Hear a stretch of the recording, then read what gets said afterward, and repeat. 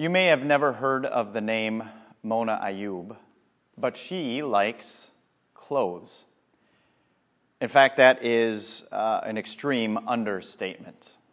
This French socialite is known and probably among arguably those in the world who have and own the most expensive wardrobe that any individual owns. It's said that she has over 1,600 pieces of haute couture, high-end, personally tailored and designed dresses in her wardrobe, each amounting or costing up to $400,000 a piece. Different designer labels like Chanel and Christian Dior, they even have their own mannequin that is shaped like her, that is designed after her image, her body, so that when she can't be there to be personally tailored, they can use the mannequin to design and fit her dresses.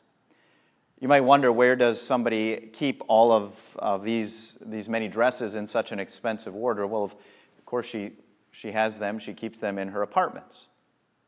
Oh, apartments, mind you, not that she lives in, but apartments that she owns specifically to serve as very large closets for all of her high-end wardrobe.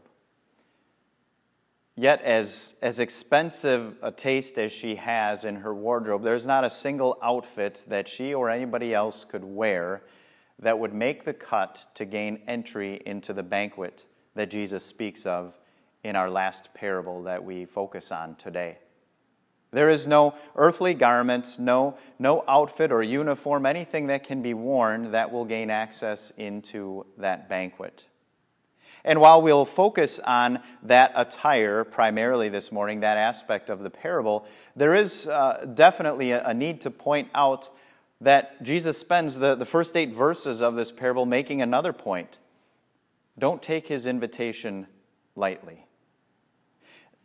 Jesus, yes, wants all people to be a part of his wedding party, right? Jesus, the son of the king, the bridegroom married to his church, to believers, extends that invitation to everybody. Even after it has been rejected and turned away by others, God wants everybody to be a part of that. But if you think that means that we can avoid or put off or ignore that invitation, that call to worship, to gather together with Christians, to draw closer to the King and take him up on his invitation, well, then we run the risk of either being shut out of that door or, like the guests, being cast out from the wedding party forever. So one warning in this parable certainly is don't take God's patience for granted, because it will run out. But the point, as I mentioned, we want to focus on today is really what is required to gain entry into that wedding banquet. Well, we know what isn't going to cut it. Jesus described it in the end portion of the parable. Picking up with verse 11, we're told of the encounter the king had with a certain guest. But when the king came in to see the guests, he noticed a man there who was not wearing wedding clothes. "Friend," he asked, "how did you get in here without wedding clothes?" The man was speechless. Then the king told the attendants, "Tie him hand and foot and throw him outside into the darkness where there will be weeping and gnashing of teeth." And then Jesus brings it home with, "For many are invited, but few are chosen." Again, a warning, don't put off that invitation and don't think that there's any way that you can get in other than wearing Jesus' robe of righteousness. Because it wasn't that the man hadn't been invited, that last guest wasn't invited to the party. Remember, the invitation went to the ends of the earth, the street corners, not only the nobility and those whose lives and people who had their acts together, but everybody was invited to this party. So it wasn't because the guest wasn't on the list, it was because the guest was not dressed properly to be at the wedding banquet. Now, if you've been to a wedding, and I'm assuming most of us have, you know that a wedding isn't the sort of affair that you just throw on some raggedy old t-shirt and your favorite pair of tennis shoes. A wedding is a special occasion. We dress up for it. We look forward to it. Maybe you go out and you buy a new dress or a suit or a shirt and a tie. You want to look good because you know it's a special occasion. It's an affair that you dress up for. And yet, what is true of our earthly weddings and those special occasions, certainly doesn't apply when we apply it to Jesus' parable today. If we think that there's anything that we can dress up in to make the grade, to make the cut and be allowed into that party, we'll find ourselves like that guest being booted from the banquet. Now, this is really kind of Christianity 101, so I wonder if it's really something that we find ourselves questioning or doubting, knowing that one of the basics of Christianity is the only way that we can hope to get into heaven is through Jesus' righteousness, through His perfection, His holiness, His obedience, not our own. We're taught that from day one, and if we've been lifelong Christians, we know that to be true. We even confess it regularly. But do we believe it? Do we live as if that's the case? Do we actually believe that Jesus' righteousness alone is my hope for heaven? Or do we have to be aware of perhaps some more subtle, different approaches or thoughts that we have on the matter of what might permit us to be allowed into that wedding banquet? Might it be that though we know Jesus' righteousness is what's required, that we sometimes deceive ourselves into thinking that our own righteousness is going to make the cut? We surely know that we miss the mark from time to time, but by and large, it's kind of like taking that knockoff brand or the imitation brand or label and thinking, well, this looks pretty close to the real thing. Maybe this will make the cut. After all, I'm a family man. I've been a Christian my whole life. I go to church regularly. We treat people kindly. We do all of those things that good people do, the kind of good people that by default many people assume or presume are going to be populating heaven. But you really think that kind of haute couture, that kind of dress, the made-up stuff, the imposter, imitation, knockoff brands, that our own righteousness is going to fool the divine designer? Do you think it's going to escape His notice when He looks at what we're wearing and sees the poor stitching and sewing of our own self-righteousness with all of its loose threads and loose ends?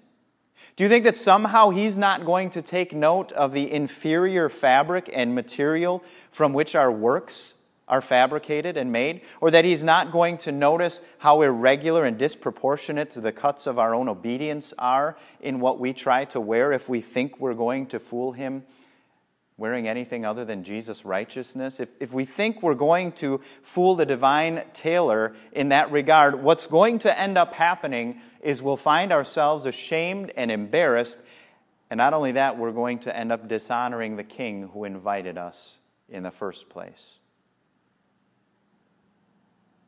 So maybe we're a little more subtle than that. Maybe we're not quite so brazen or arrogant to pretend that our own robe of righteousness could serve as proper wedding attire to be allowed into the banquet. But there's still that little something that we want to cling to. Sure, we'll wear Jesus' righteousness, but just as kind of some added insurance, we'll also wear a little something else, maybe accessorize or wear our lucky socks, or the way that you would pull out your favorite jersey when your team really needs a win. Sure, I'm going to count on Jesus' righteousness, but just to make sure, I'll also wear my generous giving, my contributions. That's something I've been good at my whole life. Maybe I'll point out or try to slip on the fact that I've been faithful in my marriage my whole life, that I've read the Bible regularly, that those things, in addition to Jesus' righteousness, should add a little extra or some insurance just in case Jesus' righteousness doesn't cut it.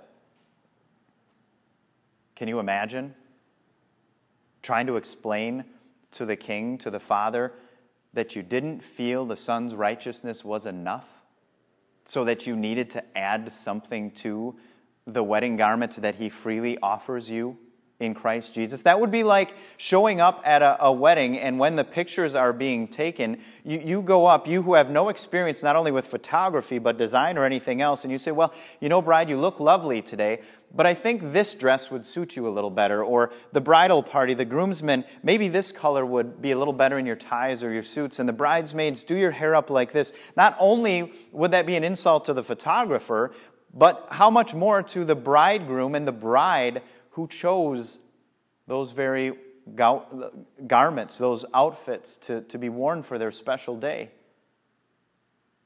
How much more so for us then to pretend or think that somewhere in the back of our minds, maybe God will be impressed in addition with Jesus Jesus' righteousness, also with our own little this or that accessory that we insist on wearing. But if we think any of those are going to pass the test, then again we run the risk of being just like that guest who found himself kicked out, asked to leave, and shut out of the banquet for eternity. As patient as the king was in extending his invitations to everyone else, and even to that individual, saying, "Friend, how did you get in here?" And it's almost as if one wonders if Jesus was still trying to illustrate the depth of God's patience to say, "Hey, you're not wearing the right thing," that maybe that was a chance for the guest to say, "Well, I'm sorry, in humility, by all means, tell me what I need to wear to be in here." And the king would have gladly offered the robe of his son's righteousness. But instead he was silent and said nothing. If he wasn't allowed to wear what he wanted to wear, what he demanded, what he thought should be required or necessary or good enough for heaven, then he wanted no part of it. And that's exactly what the king gave to him. No, when it comes to what is required to enter into that eternal banquet that is waiting for us, let us leave all of our own attempts at dressing ourselves with our righteousness or our obedience or our good works or what good folks we are. Leave those at the door. For the only thing that those will bring us is an eternal fashion disaster that will not allow us into heaven. Instead, we cling to Jesus' righteousness, the bridegroom in the parable, the one who gave himself to be married to the church and gave himself up for the church for all people so that we might be able to wear his righteousness.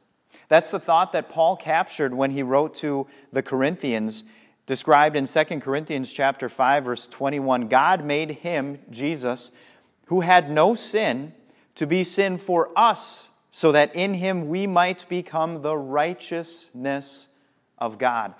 Paul points out very clearly that's exactly why the Father sent the Son, the bridegroom in the parable, to this world without any sin, because that's being right with God, that's being righteous, is to have no sin, to be perfect, so that he could be righteousness for you and for me.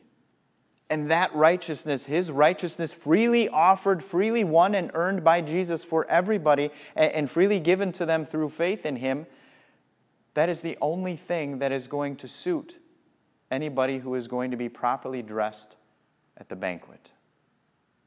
And rest assured that robe of righteousness, that garment is sufficient. It is enough. There is nothing else that is required or that you could add to it in any way whatsoever. That robe of righteousness from Jesus is pure, it's holy, it's clean, it's been washed. It means you've been washed, not with some laundry detergent or stain remover, not with some chemicals from a dry cleaner, but actually with the very blood of the Lamb, with the blood of the bridegroom, Jesus himself. That's how you know that when you wear Jesus' righteousness, it's good enough to be allowed into that banquet in heaven. That's really the picture that John shared with us in his vision from Revelation. In looking out and seeing all of the saints who were gathered in heaven, this is the description that is given. In Revelation chapter 7, verse 14, "These are they who have come out of the great tribulation. They have washed their robes and made them white in the blood of the Lamb." They were properly dressed to be there.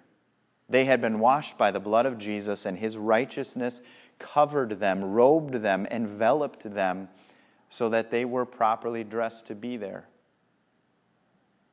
What a joy and comfort, what peace of mind this gives us to know that robe of righteousness is ours in Christ. And here's the added beauty. It's not just something that is waiting for us when God calls us home to heaven, but it's a robe of righteousness that we wear even right now, today.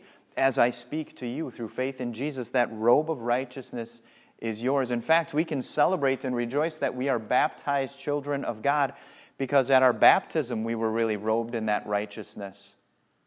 It may not be as common in the church today, but it used to be pretty common given that any baby that was brought to the font to be a baptized child of God, to be adopted into God's family through the waters of baptism and have his or her sins washed away, that was reflected, that robe of righteousness, in the long, white, flowing baptismal gown. That symbolized the righteousness and holiness that God, through faith in Jesus, was crediting to that child. That robe of righteousness that by faith in Jesus is yours today. And doesn't that also give us peace of mind?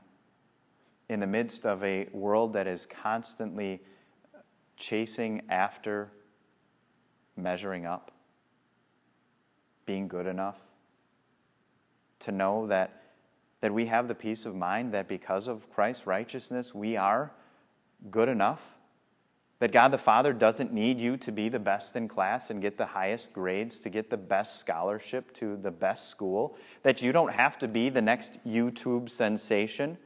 That you don't have to do something to aspire to earning your parents' favor or to be recognized by your boss for this, that, or the other thing, or to get more likes or recognition or acknowledgement or achievement or any of that. But quite literally, because of the righteousness of Jesus, literally the Father looks at you and says, you could not be more perfect than how I see you through faith in Christ Jesus. You are enough. You couldn't be better. And that is how the Father sees you through Jesus' righteousness right now, this very day. You don't need to measure up, to be good enough. You are through Christ's righteousness, which you wear today, friends. And so you can enjoy shopping at Goodwill and finding a great deal on some second-hand clothes. You can be fine wearing hand-me-downs that somebody else gets you. You don't need to chase after the high-end fashion designer labels that are actually going to fade away, that are going to go out of fashion as quickly as you can say Armani or Louis Vuitton. You don't need those to be good enough in God's eyes. Jesus' righteousness adorns you with the divine dress code that is necessary to perfectly please God right now. And you know what that means? If He is perfectly pleased with you right now, that means you don't have to wait till you get home to that heavenly banquet that is waiting for you. You can start to celebrate right now. Because in Christ Jesus, through His righteousness, you are perfect. Amen.